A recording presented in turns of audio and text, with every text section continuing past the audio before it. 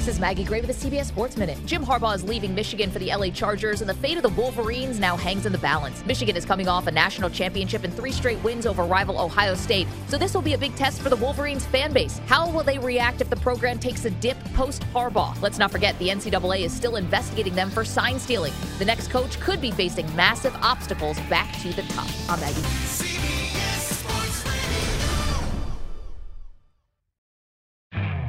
You could spend the weekend doing the same old whatever, or you could conquer the weekend in the all-new Hyundai Santa Fe. Visit HyundaiUSA.com for more details. Hyundai, there's joy in every journey.